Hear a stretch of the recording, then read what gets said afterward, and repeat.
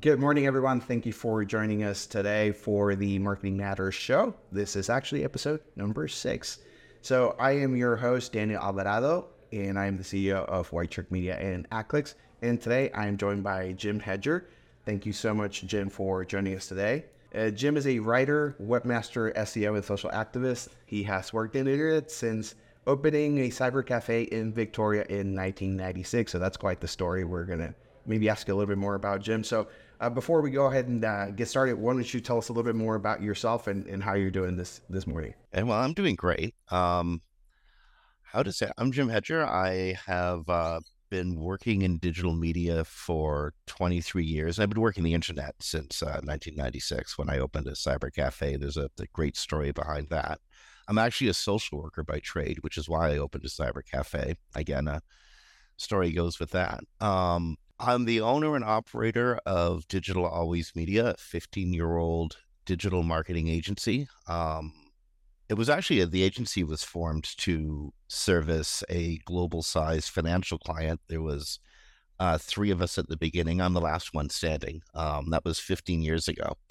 One ducked out for career opportunities. The other had a stroke. This happens when you're in an industry for decades and decades. And now I primarily work with a company based in Detroit called Brand Labs, working on name brand, large corporate websites. I focus on SEO, and I'm the host of a podcast called Webcology that's been airing every Thursday. A new episode gets recorded since 2007 or 6. I don't know, Wow. somewhere around there. How many episodes do you have? We have, I think, over 900, but there's only 800 some odd up at the bevy of podcast distribution places because there's episodes that got lost when it was originally I was with a network called Webmaster Radio that was formed by Darren Babin and Brandy Shapiro Babin back in 2003, I think. And that network transitioned through the years, and when its business model actually failed when COVID happened. So the core business model to keep a online destination radio station / podcast network going. That was all about going to conferences, glad handing, getting sponsors, and being there as a participant. That fell apart during COVID. So Webmaster Radio fell apart, and a whole bunch of episodes got put over there somewhere, and no one's quite sure where they are. Well, we'll maybe find them at some point, right? They'll maybe come back. I don't know. I've lost things in the past, and I always sort of have a dream that I'm going to find them back. Like I had the original iPod, and my grandma used to store things for me. Like this was her way of actually protecting my things, and then she would eventually, like months afterward, she would reach out to me. She would tell me, "Hey, I had this stored and locked away for you." So to this day, I still dream that I'm going to find that iPod original, and my grandma's going to reach out to me and say, "Hey, here it is, have it." And then I'm going to have a collector piece, right? That would be pretty cool. Today, most of our things are actually digital recreation of things. And Grandma Google used to keep stuff for us. It used to be, or it has become really good at keeping stuff for us. But this is back in the days when she hadn't a clue where to put anything. And so tell me a little bit more about this transition. So you've been in the industry for so long. You've seen so many changes by now. Is anything the same or close, similar to what you were doing maybe 10 years ago, like when it comes to SEO? Yeah, a lot. It's funny, with the more things change, the more things stay the same in this industry, because at the end of the day, it's all about information distribution and matching the best document up with whatever the searcher is looking for. So there are best practices that remain the same. The way you use language, the way you place words on a page, the use of titles and meta descriptions. But more importantly, there's a philosophy that's remained the same, which is describe everything you can as much as you possibly can. We just have different tools to do it now. Before we used keywords, now we use schema markup. Everything at the same time has changed. We live in a artificial intelligence driven reality. Everything is we live in an acceleration culture. And everything is moving much faster year after year after year after year. So rapidity of change is incredible. I mean, if you're a follower of SEO or of all things Google organic, look what they did last week. They've probably the most sweeping set of changes to how they're going to constitute search engine results and create a search engine results page since like 20 years ago, the Florida update, which coincidentally also happened on November 16th. Good. And let me ask you this: what is what does it look like for you and for your agency or for SEO experts out there? That how do you stay up to date with all of these, breaking changes that happen? I spend the first 2.5 hours of every morning reading. And then sitting in SEO forums, talking back and forth with colleagues. There is a network of people who've been in the industry for a very, very long time, and we talk to each other all the time. Um, we all came up together, and there's kind of this weird sense that we helped invent an industry. And so we, you know, have our own forums that we talk in. And there's Webmaster World. There's the great forum Webmaster World. If you need to know what's happening in search, check out Webmaster World because it's being talked about there. And do you guys have a lot of similar opinions in regards to where to go, or do you guys find that you have a lot of disagreements here and then eventually kind of reach a conclusion? It's hard to say. There's people who try to follow the algorithm, and there's people who try to listen to what Google tells them and create good content and create good web pages and just trust Google to do the rest. And if there's going to be an argument in SEO, that's where it would be. The chill out, create good content, create technically good websites, and let Google do the rest side of the argument tends to win. A, because it's infinitely easier, and B, you can't chase a moving ball. The algorithm's a moving ball. You're never going to catch it. And even if you did, you're like a dog chasing a bus. What are you going to do once you figure it out? They're going to change it the next day. Yeah, that I like that approach. And so where do you at? Where do you sit on that? Are you the guy that's going to do just the content and just focus on doing that? It almost feels like it would be that way if I had to take a guess, especially from how you enter the conversation and saying that the more things change, the more things stay the same. Because it sounds like some of those principles of just focusing on creating really good copy and focusing on the technical part to make sure that it all lines up nicely. Is that where you sit? That's actually pretty much exactly where I sit. I think number one, get the technical side of your website worked out. Google has to be able to read the content to judge the content. You can have the best content in the world, and if Google can't crawl your site or can't crawl that content, it's useless. Great content. So get the technical stuff worked out first. And then, yeah, the content is what Google's there for. It's certainly what the users are coming for. They want people who are coming to a search engine have something they're interested in. They want to find something. They want a question answered. The job of an SEO is to anticipate what those people might want and to create content that helps meet those needs. If you do that on a good website that provides a good user experience and is technically fast, you're probably going to have a good experience in Google. I was just going to ask, like, can you elaborate maybe a little bit more on what would make some of that technical part for somebody? Like, what are some of the common mistakes you see when you're bringing on some new clients or new pages, for example, subsites and things like that? What are some of the common things you see that really need to be top of mind when it comes to addressing these things? There's a lot of knowledge out there about what is important in SEO. Google has a measure of website speed called Core Web Vitals. Don't ever let engineers name stuff, but they call it Core Web Vitals. And one of the Core Web Vitals is called largest contentful paint, the largest object on a page, how long it takes to load and then to become fully usable inside of the area that it's loading in. That's often the largest thing that's loading when a page is first coming up is often an image. Inexperienced webmasters are told to defer loading those images to save time so that only the text loads and the page becomes useful and is available to a user really quickly. The text loads much faster than images, and they use a process called lazy loading. If you do that with the main image that is supposed to load within the viewport or the area that you're looking at, that won't trigger until the very end of the loading process. So you're in fact doing what you think is the right thing to do on one image, what we should be doing on a whole bunch of other ones, will destroy your website.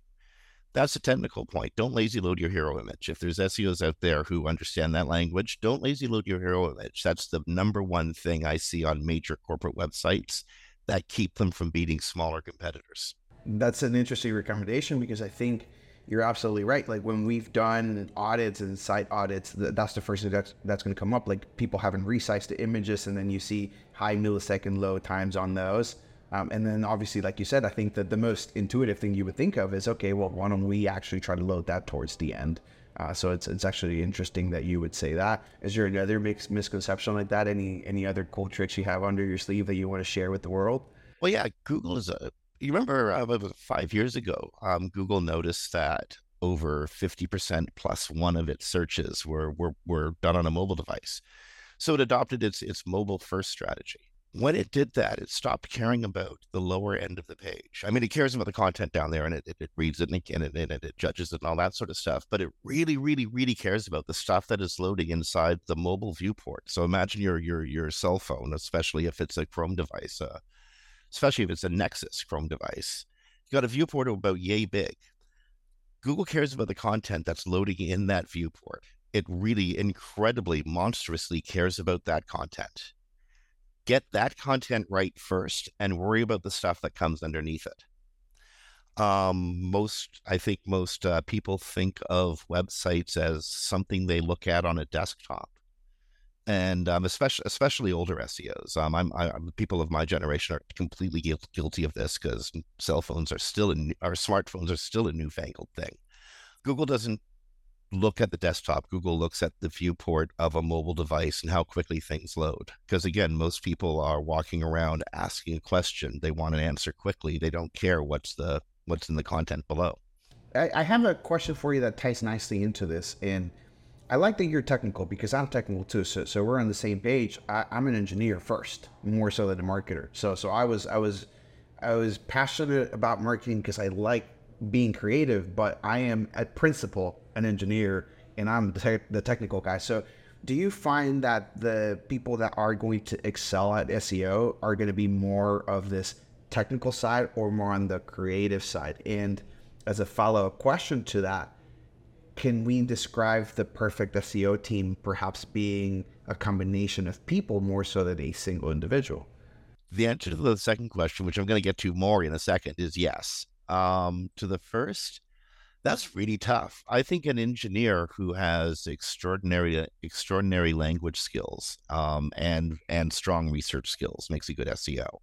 Someone who is like incredibly meticulous but can see the structure in the back of their mind and knows what they want to build and why they want to build it that way. Somebody who's able to read other people's schematics and understand this means that.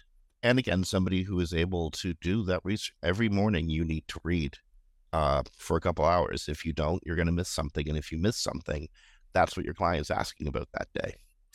Happens every time, trust me. So yeah, I'd say the engineer who, again, has great language skills, research skills, and is meticulous about, everything. What is your background, Jim, actually? I'm a social worker. Well, I mean, that was so long ago. That was so forever ago. Like 3 decades ago, I went to school to be a social worker, but that didn't work out so well. I worked with high at risk street kids, and one summer ended up going to 3 funerals, 3 different funerals, and after the third one, I went back. I lived in Victoria, British Columbia, beautiful place that's as close to summer all year round as Canada's going to get. And it is sunny. Unlike Vancouver, it's actually sunny, and it's a wonderful place. I'm surrounded by mountains and ocean. And so after the third funeral, I came back to the place I was staying. Number of roommates. I didn't care which one was home. I was just drinking this very big bottle of wine with one of them. And it happened to be the network technician, the guy who helped set up networks in people's offices, who was there, Gary. He hated his job as much as I suddenly hated mine, and we got drunk together on a beach and had the really good idea that we ought to open a cyber cafe. And so we came up with the underground on-ramp, and a month and a half later, had opened Western Canada's first cyber cafe. That lasted 18 months because we were horrible business people and even worse restaurateurs. But we did the internet well. Um, and but then high speed came into people's homes and competition drove us out of the market and stuff. And I discovered you could mess with web pages and make them come up higher in search than their competitors if you did it right. And a fascination was born. I love that. I think it sounds like a lot of that was obviously self-thought. And did you did you actually pay for any sort of like learning as you were going through your career and bringing that up, or it was all just free resources available and then trial and error and experimentation? No, I was really, really lucky. I got paid to learn SEO I'm generation 1.5. There was a small group of practitioners, people like Bruce Clay, Danny Sullivan had already created what became Search Engine Watch and has now turned into Search Engine Land. Heather Lloyd Martin, and there was a number of original SEOs, and there was one in Canada named Ross Dunn. Uh, I had just gotten married, came back from a honeymoon, and needed a job really bad. Saw a thing in the newspaper for the field that I was already really interested in, and I went and met Ross in a cafe. We hit it off immediately, and the next day I was working for him. That was 1999 or 98, somewhere in there, and uh, we've been again. It's been a daily learning Experience and after also that. creation experience because that was at the very dawn of the industry. Right. It's such a lovely story. Again, yeah, again, I'm sorry I sidetracked on that, Jim, but I just love to know personal stories around people. I think that's something I'm very passionate about learning about people, in addition to how that story that they have connects to their professional experience, right? So I think that's something really cool to me. So now we spoke, and I think this connects very well to our original actual first question on the agenda, which was, we've talked about how things have changed maybe over the last 10 years, or what hasn't really changed, right? And what has been some of the foundation that contains or that remains persistent, right, across the board in terms of creating good content, having a fast website, in this case, obviously prioritizing mobile, but that's been for a while as well. So now moving into next year, 2024, what do you expect will change, if anything? Because we've talked about maybe some tools being available and having a lot more control over statistics, or for example, in this case with ChatGPT and Bard, now, or Jasper and other content creation tools and things like that. So now it's evolving and that's growing. There's a lot more going on in regards to tools available. So moving into 2024, what are a couple of things that you have in mind that you think we'll be seeing as changes? I mean, the obvious answer: AI everything. AI in our tool sets, AI in the philosophies of how we create content for Google. Barry Schwartz had a neat piece in Search Engine Roundtable this morning. Google Bard can now understand YouTube videos. So Bard can now understand, Bard will be able to parse this conversation. And as the viewer is going through the marketing shows podcasts, they'll be able to read what we talked about, a transcript of what we talked about, because Google Bard is able to listen to and transcribe and obviously paraphrase our conversation. That was this morning. So yesterday, Google Bard couldn't do this as far as we knew. This morning, now it can. Tomorrow morning, we're going to hear a whole bunch of other stuff that artificial intelligence can do. Something about constituting a board of directors or something. I don't know. OpenAI. That's the funny thing about talking about contemporary events on a podcast. Let's mention the OpenAI AI saga. Acceleration culture. They solved their problem in 3 days. um, so AI is going to be a component of everything. It's going to change how our tools work. It's going to change how we work with our tools. We're all going to be infinitely faster at creating things. Now, how useful are those things is another question. And I what was are we just going to ask that. creating? Like, is that for good or for bad? Right. Both, both. The steam engine, was good or bad. Gasoline in cars, some really cool, spiffy results, but also some pretty terrifying ones. And at the end of all things, good and bad and everything. AI is much the same like gasoline in cars. We are going to move forward so rapidly. Um, we're going to have a completely different relation. Our kids are going to have entirely different relationship with professional careers than we had. Uh, People who are of the millennial or Z generations, that generation, are going to have a completely different relationship with debt than people of my generation or the boomers ever had. And that's really sad. That's also going to be caused by AI. Transition of how we ourselves work is likely going to start happening in 2004. Um, I'm hoping that people are pushing for guaranteed annual incomes in whatever jurisdiction you're in, because a lot of professionals are, or a lot fewer professionals are going to be needed in 24, 25, and 2026. These are the lawyers who write contracts, the doctors who do prescriptions, and diagnosticians, etc. And that's going to have profound effects on the consumer world. And people are still going to buy stuff. It's how we're going to market to them. And again, in the search world, how that marketing is going to appear to them on their phones, on their computer screens, on their watches, in their earbuds, increasingly in their video and audio streams. And it's going to be the role of SEO to phrase things on the page in content, and also in the technical realm, describe them in schema so that the machines can know what reading or listening to, and categorize it properly. That's going to be how our jobs start to change in 2024. A much greater emphasis on technical and really tight descriptions. I was just going to ask, like, do you think you're going to have to word, you know, everything differently now, being mindful of conversational searches, right? Because um, let's say, for instance, in voice searches is now a lot more predominant than maybe it was before.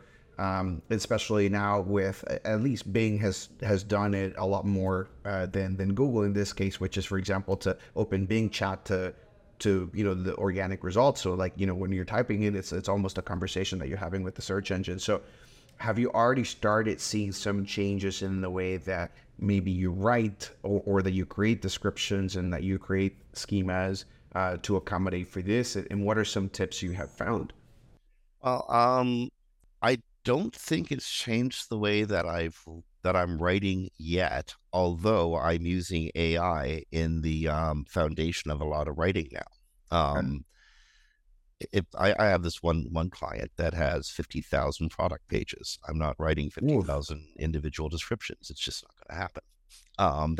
Incidentally, ask Google. That's a completely appropriate use of AI, as long as it helps describe what the user's experience is going to be better, so that the little precy comes up underneath the blue link search result.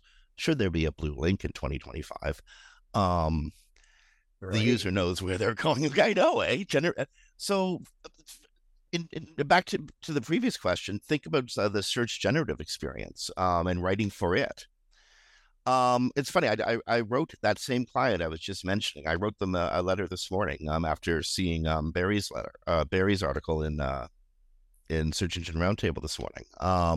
When you're writing, you're going to be using quick description. The H1 tag is going to become a lot more important because information is going to get drawn from there. And you're going to want to phrase and how to say this. You're going to want to phrase your content as if it's a question, and you got to ask the question without it being a question in the content, because the users find that dull. You got to write the content so it phrases the question in the sentence and then answers the question directly after. Anyone who's a fan of Lily Ray knows that she's been beating the drum on EEAT, experience, expertise, authority, and trustworthiness. Those are ideals. They're not metrics. There's no points for any of those that Google keeps, but they're really important ideals when you're creating content or when you're trying to push ideas on Google. Google is looking for people who've used the product, people who are experts in making and determining use for the product.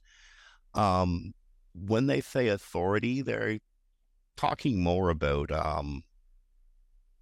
the links coming into the website, like your link footprint. Is that an authoritative? Are they trustworthy? Are they cool? Trustworthy is not necessarily are your links trustworthy, but is your product and your message trustworthy? Does your information that you're putting out in your schema jive up with the information you have on the page? You say 5 stars in schema. Are the user reviews actually giving you 5 stars? Do you have user reviews that are really made by users? And are they available for search? That's the trustworthiness stuff. You're going to If get you fact keep checked. Yeah, you get that. Yeah, absolutely. But if you keep that in mind, experience, expertise, authority, and trustworthiness, then the content you create will be more likely to meet Google's needs. And again, this is really important in the AI world because Google is again trying to answer user questions. For Google, the user experience is, did they walk away getting what they wanted in as few steps as possible? So this is why Google loves putting your information on their page. You have scores of the ball game on your page, and that's how you make your money, by giving people box scores. Google wants to publish that themselves. You make money booking hotel rooms for people. Google wants to have that on their front page. There's a whole, and again, it's not because they want to steal your industry. I mean, they do, but that's not the point. The point is they want to give their users a faster experience. There's just a lot of collateral damage while they do it. I have a question here, if I can interject. So we've talked a little bit about how some of the search behavior is going to change. We've talked a little bit about how you could potentially see content evolving to be more about answering questions in this conversational world that we're going to get into, moving forward. How potentially even the search results page could change to be more, again, on the chat world or through generative. And how we can use tools to create more content, especially for larger sites like your client who has 50,000, and we have to deal with that sometimes as well when we're working with e-commerce clients that have a big catalog and things like that, or when you're working with companies that have multiple locations, for example, as well, and things along those lines. So we've talked about a few of these things that could move into 2024 as changes. Have KPIs for SEO changed as well? Like, are you seeing that certain metrics matter more to you now? And how do you typically measure that? That's an interesting question, given that KPIs have changed dramatically over the years, and there's different eras of Google's evolution where different KPIs would be of interest to digital marketers. Right now, everything is about traffic. If you look at Google Analytics 4, which is a slight change from Universal Analytics 3, you get two types of traffic measurement. One is user acquisition, the other is traffic acquisition. User acquisition you're interested in if you're tracking individual users, and you get them, and you can ascribe their events, their event actions as they move through the page. I'm more interested in a 40,000, 30,000 foot view. I'm interested in traffic acquisition. Where did they come from? Are they from Google? Are they from Yahoo? Are they from an email? How did they get here? So traffic acquisition is really, really important. What did that traffic do? What are the user sessions worth on average? Is that growing? Is that decreasing? Again, GA4 gives us a slightly different view of activity on a website, and one of them is event tracking and revenue tracking. So if your key conversion events are moving in a positive direction, excellent. And Google Analytics 4 allows you to define key conversion events, specifically called events.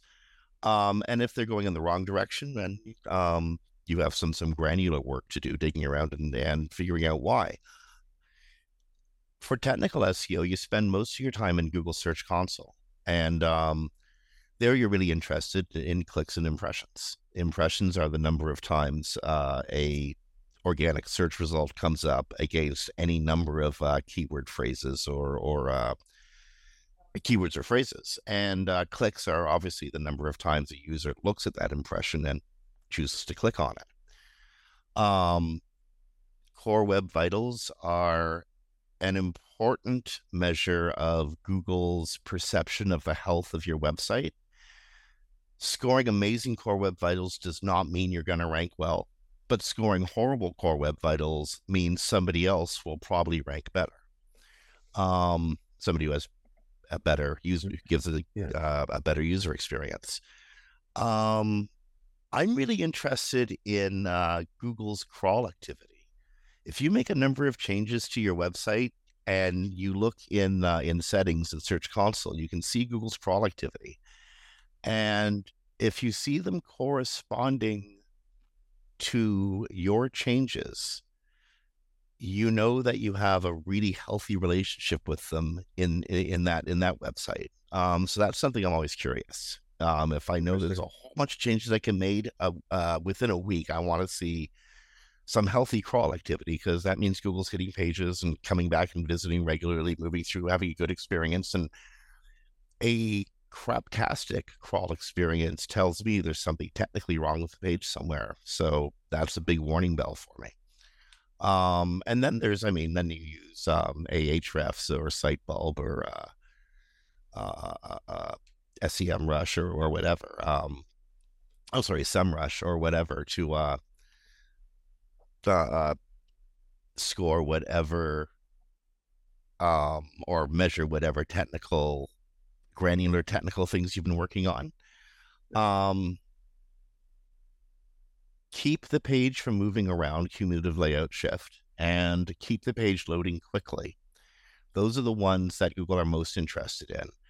There's going to be a new one coming in March that will measure how quickly the page responds to the first interaction a user has. So user clicks on something. Okay. How long does it take the page to respond, to become useful after that click?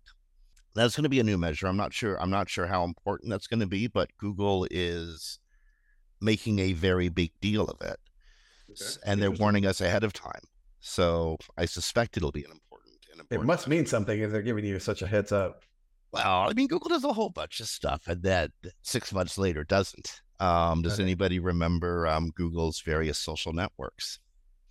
Oh my gosh, yes. Google Plus most recently, but there was several pretenders before that. And so sometimes Google gets webmasters to conform to standards that it really, really badly wants, and then decides it doesn't want them anymore. But you've had your clients could go do thousands or more dollars worth of work, and you have to smile while you explain to them that we're going a different direction now. It's a necessary evil, I guess, to a degree, right? I mean, machines change, and Google and their engineers are inventing this as they go along. That's something we got to remember. 25 years ago, this stuff didn't exist. Interesting that you can take a search engine, you can build it up, make it totally amazing and spiffy. You can crash the damn thing into the ground and rebuild it again. In January, Yahoo's coming back with a whole crew of SEOs who helped rebuild it. So there was a point going back to Google with being able to crash into the ground and rebuild. I think maybe they might have to learn about that. Google's embarking on a number of changes it thinks are important to its future, one of which seems to be a more social networky search engine. And again, every time Google's dipped its foot into that territory, Doesn't something, work very well for them. Yeah. yeah, or us either. That's true. Yeah, because we have to kind of get along with that ball. So that's we'll see what 2024 brings for us. But I don't know about you, but I'm excited. I think one of the things that I like to do here for our agency and for our team is like we love to experiment. So there's something fun about trying out new things, and even if the experiment fails, I think to a degree there's a good learning experience within that. So as long as you're tackling experiments with that in mind, that there is no real waste of time, and again with certain with certain budget in mind, of course, but it's always fantastic to be able to use that as an opportunity to figure out what not to do in a worst case scenario, and then again you can teach it to the rest of your team, or to whoever you're able to communicate with. So I think we're kind of almost at a time here. It's been such an amazing time talking to you, Jim. So one question that we have as our signature podcast question in the Marketing Matters show is, what is one valuable lesson that you've learned throughout your career that you would absolutely want to pass on to the audience? Cultivate your networks, cultivate your professional networks and your friendships. And when doing so, remember, it all goes by so fast. So keep cultivating them, keep in touch with people. You are your best referral network, and so are your friends in the industry. Go to conferences, meet people, and be part of the great Rolodex that is the SEO industry. Work your networks and do it early and keep on doing it. It's a people's world, isn't it? Well, the internet, the internet connects all the people. So, looking at, people can do whatever they want way the hell up there. We're working down here in the trenches on the keyboards, and we are our own best friends. Absolutely, I love that. I think that's fantastic, and I'd love to be able to maybe meet you sometime in Toronto. I might be going to Montreal and then to Alberta, so who knows? Maybe at some point I'll visit Toronto. I've heard nothing but good things about it, so I must imagine it's beautiful. It's a wonderful city, and I would love to come visit you in about 2.5 months from now. Yeah, especially in the cold. Yeah, you can bring in that. We can take you to the beach and go sailing and fishing and things along those lines. So, Jim, before we close, one thing I'd love to be able to give you is a little bit of time to maybe let the viewers know where they can find you, any website, social media, or anything that you'd like to shout out. Um, the biggest place you can find me weekly is Webcology. Go to Google, Bing, Yahoo when it comes back in December or in January, DuckDuckGo or any search engine. Type in Webcology and you'll come up with a gajillion hits of this podcast that we've been doing. That's me every week. Me and my co-host Christine Schackinger. I have a website, digitalwaysmedia.com. I don't really care about it. I'm one of those guilty people who has a SEO career but completely doesn't care about their own website. I can't tell you the websites you could actually see my work on because they actually belong to another company who I do contract work for. But you can go to brandlabs.us and look at their client profile and see how well they're doing in search. But no, there's not the big things I'd like to plug are Search Engine Roundtable, Search Engine Journal, and Search Engine Land, the three sort of pillars of the information environment in SEO. Read them every day if you want to have a good, long, and healthy career. Read those three every day. Awesome. Thank you so much, Jim. And thank you again so much for your time. Thank you to our viewers for kind of bearing with us for as we extend a little bit. But it was just such a fantastic time speaking with you, Jim. Like I could go on for ages here. So, and to everyone that's listening, always stay tuned. You can find us on social media at @ClicksTool or on our website at @clicks.app. And for those that are SEO and are interested in potentially finding a new tool and trying out a new tool for getting Search Console data, SEM, Rush data, analytics, GA4 all combined into a single report, you guys can try out @Clicks for free for 30 days, or you can DM me if you need any assistance. So thank you to our viewers. Have a fantastic day. Thank you so much.